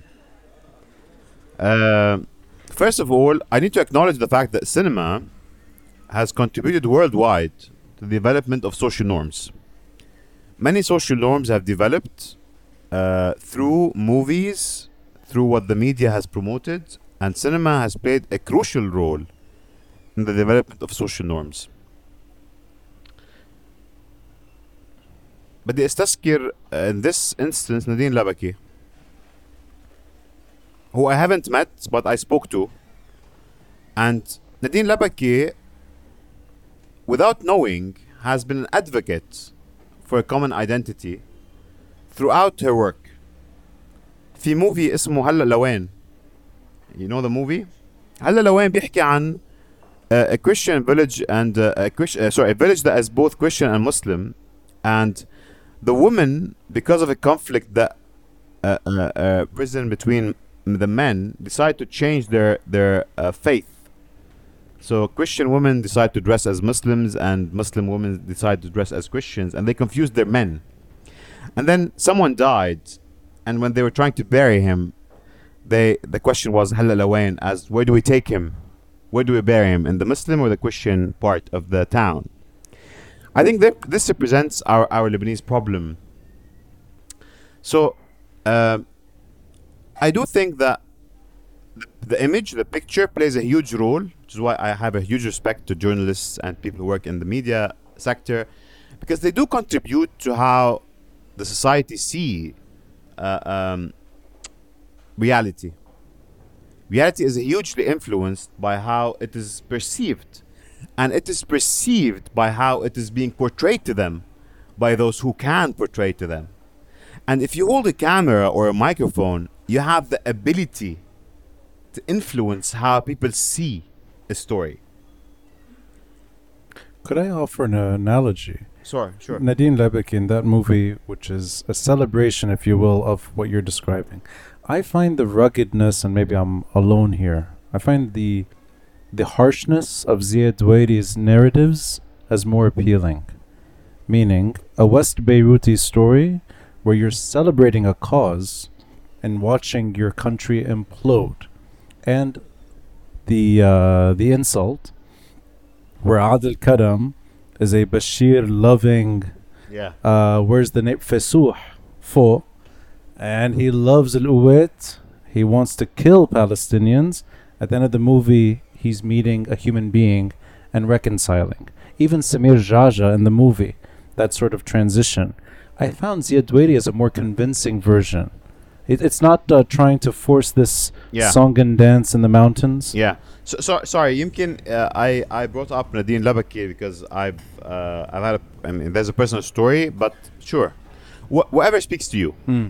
The point is that movies and cinema and the media in general have played a pivotal role in the development of how we see things.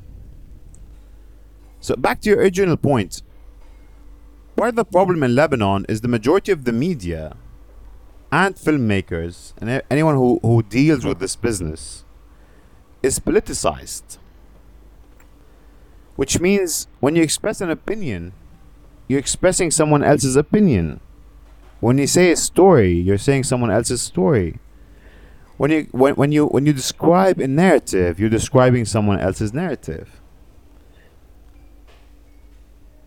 Which takes me to why, something that I always preach, I always talk about, is why I believe development will only happen with freedom. Once you've allowed people to be who they are, what they are, in their different expressions, even in the disagreements, they will bring out something that you don't have. But you would allow to exist because you're not judging the fact that they're not aligned with who you are. But in an authoritarian regime, you'd want everyone to be aligned with who you are. Back to Yasmin, we were speaking about Yasmin earlier. So Yasmin is working out her PhD proposal, and so we were talking about social policy today, and the fact that how does social policy work in an authoritarian regime? And it was the first time in my life where I stood and I asked myself, yes, in China, who would tell the Communist Party that, hey, this doesn't work? Who would dare to say that? Who would dare to say that something is not working and we need to change it? How does policy develop in an authoritarian country? And we are, in a way... It's the same as here. We are, exactly. Yeah. We are... This is exactly what I want to reach. We are, in a way, an authoritarian country where the different sects, the different narratives dictate that anything you want to do or bring forward has to have consensus, at least from the Tawaif leaders, from the sectarian leaders. So how do we stop them? By disengaging from them, by feeling that we can separate ourselves from the leadership, not in a way that is reactive. مع احترامي لمجدولين يعني sorry, Majdoulin did the video on Paula and Cynthia Zarazir today. ما عندي أي مشكلة مع مجدولين لحام. I don't know her personally. We've only spoke a few times, but I have a problem with reactive journalism. Is that reactive journalism wants to make it look like إنه في سلطة وفي ضد سلطة وفي ناس مع المصارف وناس ضد المصارف. It's always a struggle. It's not really this simple. It's not black and white. Life is not black and white, and Lebanon is not black and white. مين بيأثر بلبنان اليوم? Who can influence policy makers into changing what they think? I'm disengaged from the Lebanese political system in a way, but at the same time, I don't subscribe to people saying I want to fuck up the system. It's not okay. Okay, you want to screw the system. What's your alternative? تطلع لي وحدة that is a PhD holder in social sciences بتقلي the alternative is I don't care. What I care about is screwing the system. That's not okay. I know who you're talking about. Okay, let me جاوبتك على السؤال in a way. We need to distance ourselves from the decision makers. We need to allow ourselves. Speaking of Yasmin, we need to allow ourselves time to or space to think outside of what we are allowed to think, and we need to connect with others that might think alike to build a different narrative. Again, back to narratives. We need a different story. I want to, with your permission, since your answers are episodes in themselves, they're very good answers. They're thought فينا through. ناخد بعد كاس يا شباب اللي عم بيصبوا الكاسات. Bye, Samir. Thank you, Samir. We get one more gin and tonic for Ramzi. Thank you. One more. And then you reach Albert Costagnan. And then I reach Albert Costagnan. So let's keep Hi, Albert. with the answers as brief as possible, so that we can get as many questions in. I'm sorry. Apologies. I بحكي كتير بعتذر. The gentleman with the microphone, could you just stand up and thanks, with the microphone. Yes, my question is, it's good? It's good? There you go, there. Okay, so my question, since you said that that we should acknowledge the differences about narratives and ethnical and geographical and all these things you talked about, what do you see, what solution do you see for now, if we want to be practical? We're at this point in time. Would you endorse the solution of Hisham or Sharb al-Nahas or sorry, so what's the solution of Sharb al-Nahas? I don't know. مش متابع كتير شرب النحاس. It's something unrealistic, but maybe some people, a few minority can. Anyway, I'm talking about identity-wise, as fundamentals to solve these fundamentals that are recreating the problem as always. I think, Paul, I don't subscribe to any solution by any of the people you've mentioned. With all مع كل محبتي للأشخاص اللي ذكرتهم, I don't subscribe to any of their solutions. I think we need to acknowledge the problem. as أنا وروني, we can't acknowledge the problem. روني thinks the problem is حزب الله. No, that's not true. Okay, at least هكذا هي آلية خيي. That's what they told me. That's too reductive. No, okay, no. So that's that. Okay, so now I know that جورج ورديني بدي كسرك ها. هتحكي. Okay.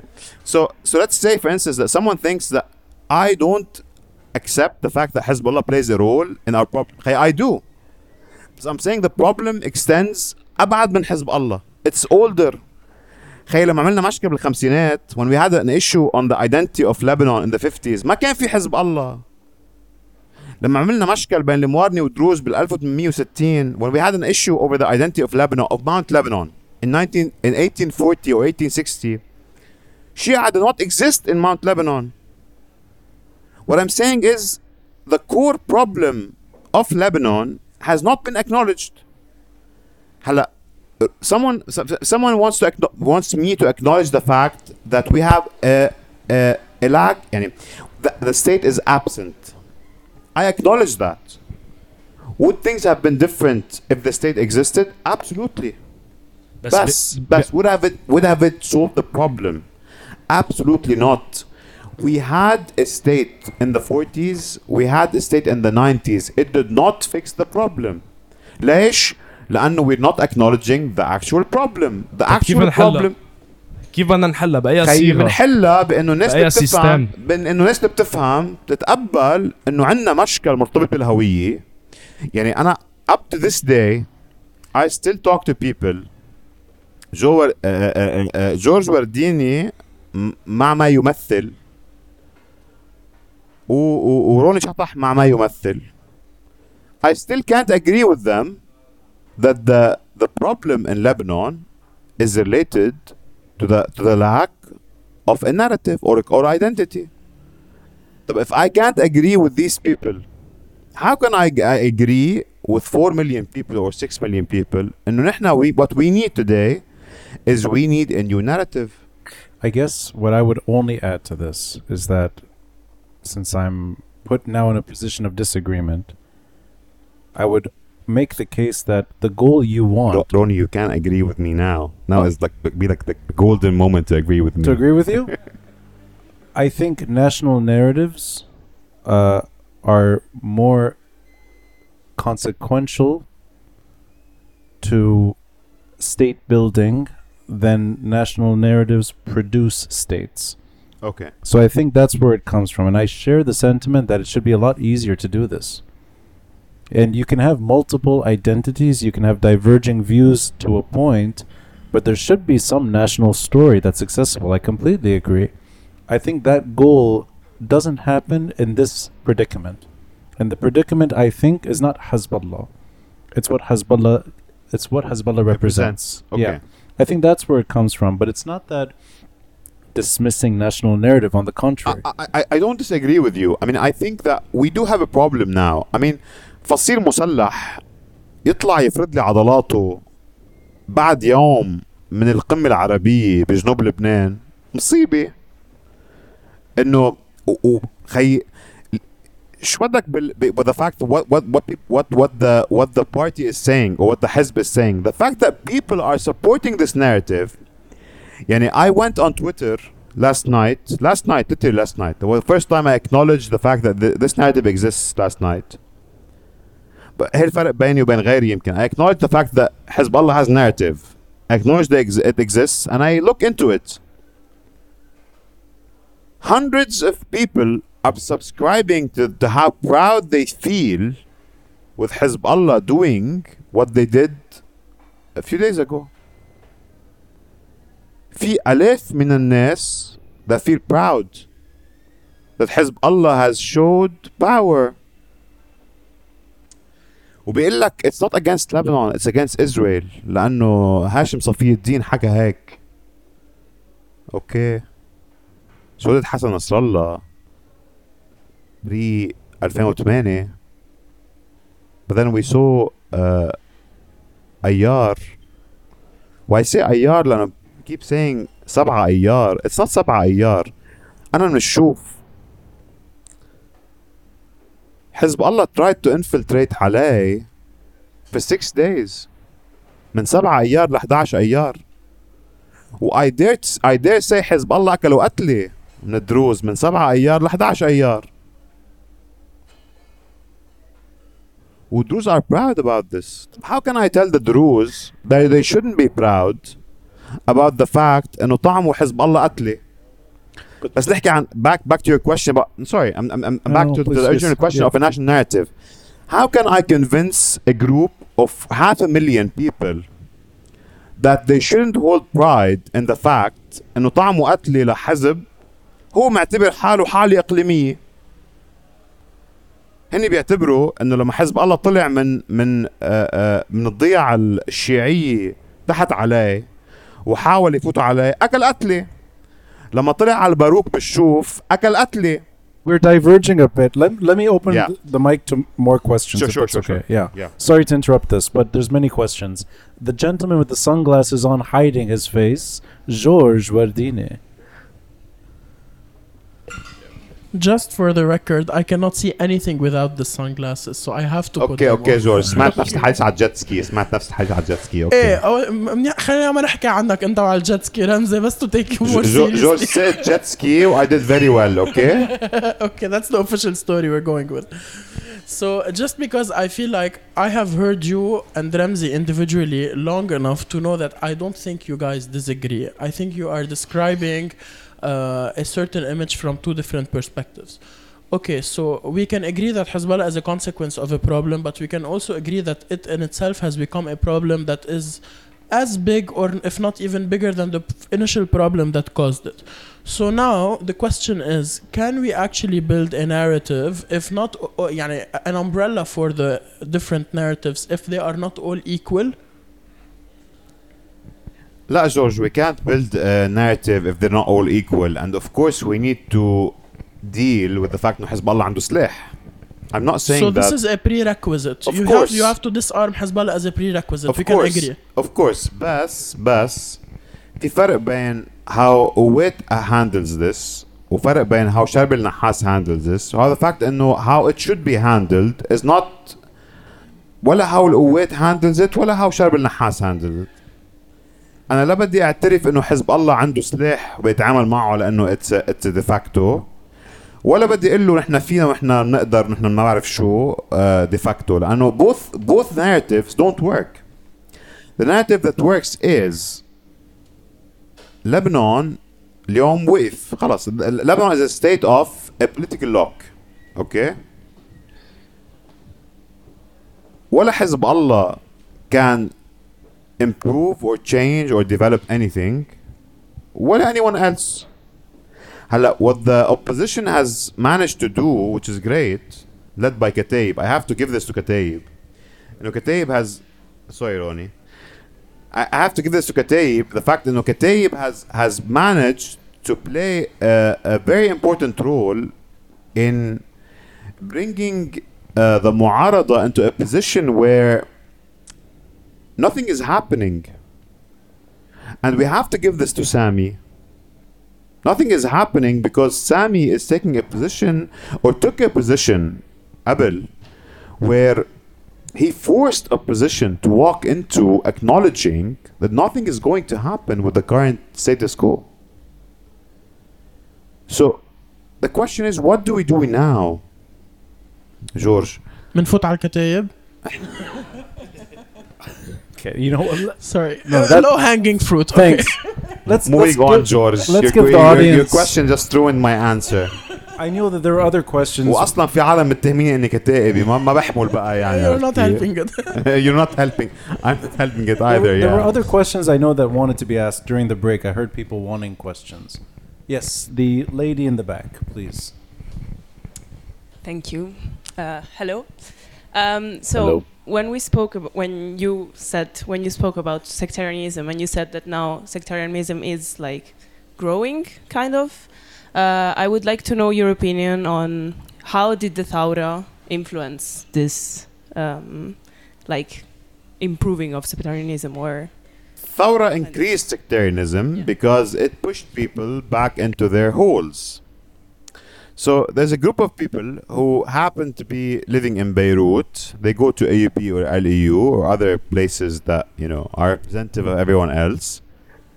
They think that they are Lebanon and they've helped push everyone else back into their shell. So I don't think that Thawra has helped people move out of their sectarianism. If anything, it has helped sectarianism grow.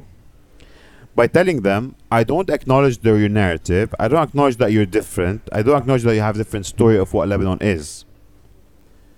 وكمان, in addition to that, I want to acknowledge the fact that the Thawra, the first few days after the Thawra, we went into accusing one specific Christian party of the issue and then one specific Shiite party of the issue, we end up saying that the Hezbollah and Tayyar Watani Har or Jubran Basil are responsible for the problem in Lebanon, and dismissing the fact that everyone was part of the problem. So I don't think the Thawra per se helped in the helped in dealing with the sectarian issue per se. If anything, it helped in increasing sectarian affiliation, because people who live in Batroun or in Mount Lebanon or in Saida or in Sur or in Baalbek, they felt more affiliated with their groups. I'll take a jab at this. Yeah. That's not my memory of October 17. Yalla, tell me, what's your memory? But maybe I have bad memory. Maybe. I'm sure many would agree with you. So as an AUB graduate who pretends to... Hello. Are you AUB as well? I'm not. You're not. Okay. I'm Kent. Kent. I'm proud Kent graduate. Okay. Yeah. That must be like LAU. في شي 4000 كيلومتر فرق بس yes, sure. I don't remember every other protest happening in the country as Beirut imposing anything. Actually, my memories of October 17 across the country were less sectarian. Even when I think that word doesn't really define much of October 17. From a scientific perspective, we don't have data on what happened on October 17, 18, and 19, because that's where really the revolution happened, right? 17, 18, and 19. Yeah. إذا حدا عنده data, please خبرنا. إذا حدا بيعرف بينزل على الطريق يخبرنا. My understanding is that the Sunnis went there against Jubran, and no, it started over WhatsApp. Yeah, please enlighten me. How did it start? Okay, Naila, yeah. لا, don't say something you can't defend. Please enlighten me. How did it start? We remember where it started. It did not start in Beirut. It started بلشت بالأول بخلدة وبهيك، وكانوا بالأول أول ما بلشنا إنه هيدا حزب الله، وكنا قاعدين وعم ناكل شاورما. وين بخلدة بليز؟ وين بخلدة؟ كنا قاعدين عم ناكل شاورما، ما بنسى لسه في أكتوبر 17. عم نفكر إنه بننزل أو ما بننزل لأنه حزب الله هو كانوا مبلشين بالأساس أو لا. مين أنتوا اللي بتنزلوا أو ما بتنزلوا؟ ما بننزل. الناس اللي كانت نزلت على الطريق بلشت كل القصة كل الناس نزلت بالأول. ما بس تقولي كل الناس again. Ça a commencé à une boule de بلشت Naila, you're dismissing 350,000 صوت تفضيلي أخذوا حزب الله بانتخابات 2022. أبداً I'm not dismiss، بس نحن 4 مليون. ليش أنا ما عم ولا مرة عم ما تقولي كل الناس. حزب الله. ما تقولي كل الناس. كل الناس اللي نزلت على الطريق، مش كل الناس. اللي كل الناس نزلت على الطريق، بس هي بلشت بحزب الله إذا بتتذكر. ب 17 أكتوبر لا كان في قوات. ما كان في قوات. والله بالذوق كان في قوات. كان في كتايب. احنا خلصنا. لا أبداً. Okay, I'm going to actually interrupt here as the the longer running podcast. I'm going to shut both of you up.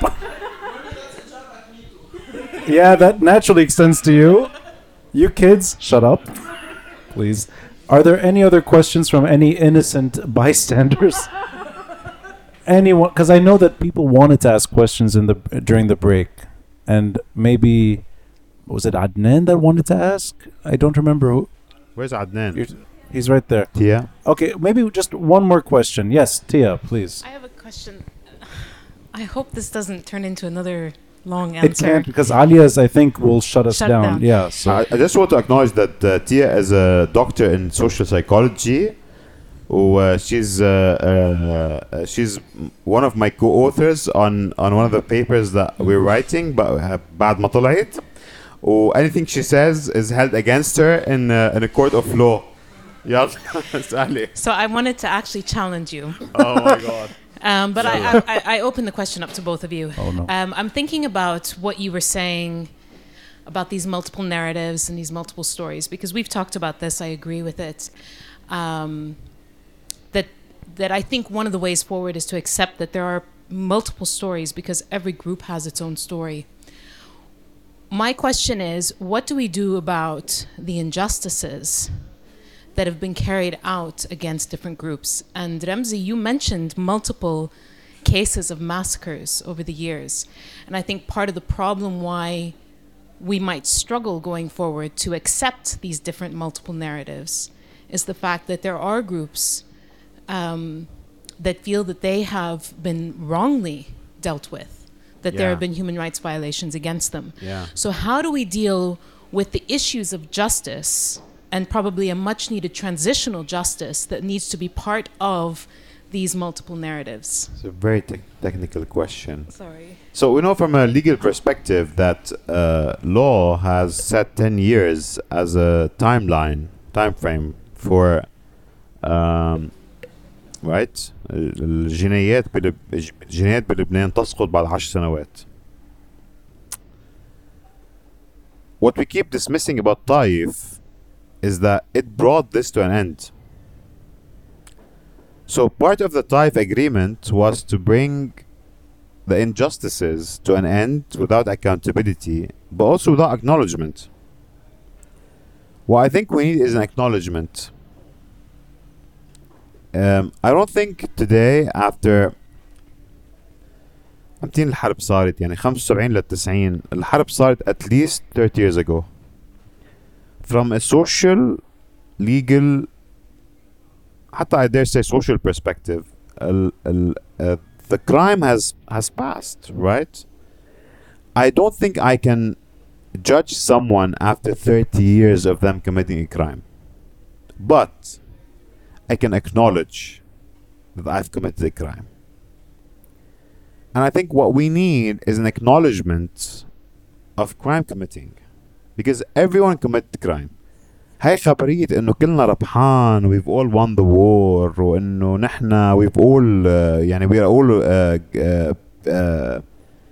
leader, هذا شو بيقولوا victorious in the war is a very populist approach. الحرب خلفت 100,000 ضحية, 100,000 شخص دفعوا الثمن. I'm going to try to wrap it up now. Sure. By leaving it, maybe we can end it with words that would lead to a further discussion later. I've thought about what you're saying for many, many years. And I think my thoughts have either matured or devolved. I'm not sure anymore. They're going either in the right direction or the wrong direction. I think there was a victor in the civil war. It was the Syrian regime. Sorry. Let me. Sure. The Syrian regime, I think over time, and maybe this will take years, manipulated the civil war. They didn't just show up in 1989. Sure. And they showed up months into the civil war, became heavily involved in directing that civil war, for years fought Arafat, for years supported Arafat, for years fought alongside Kataib, for years fought against Al-Uwait. The Syrians entered Ba'abda.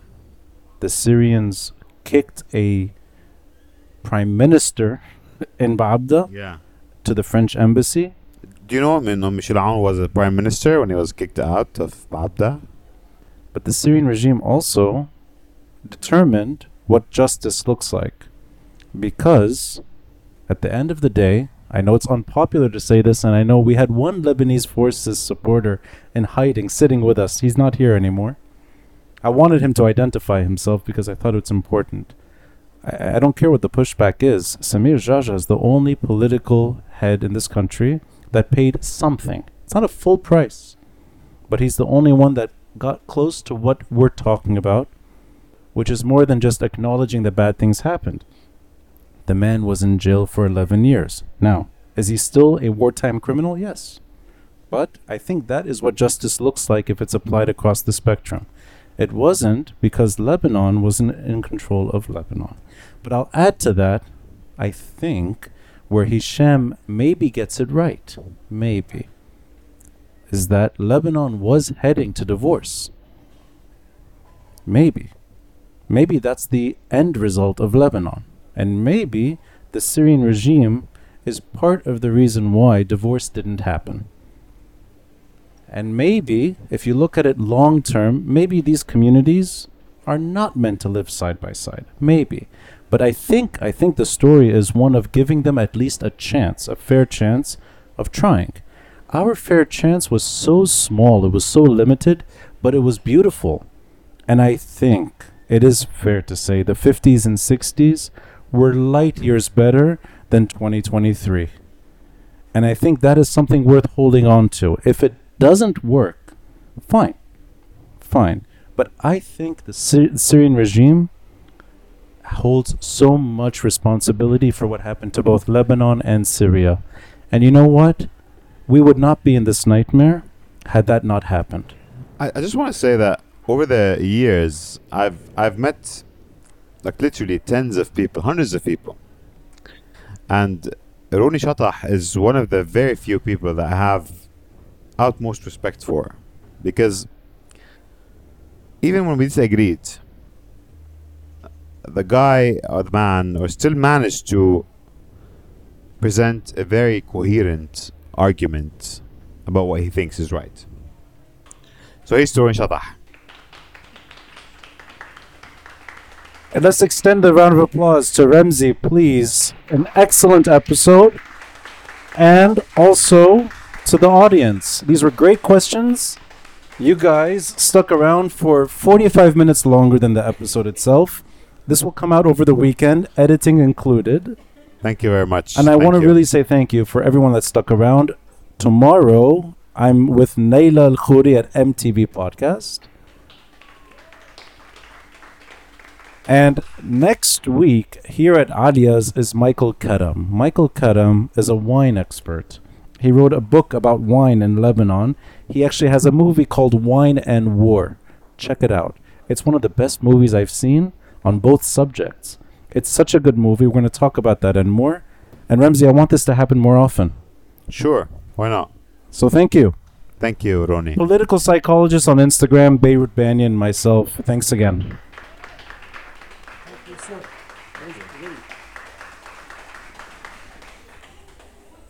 And we should start calling this the Albert Costanyan. Number 5.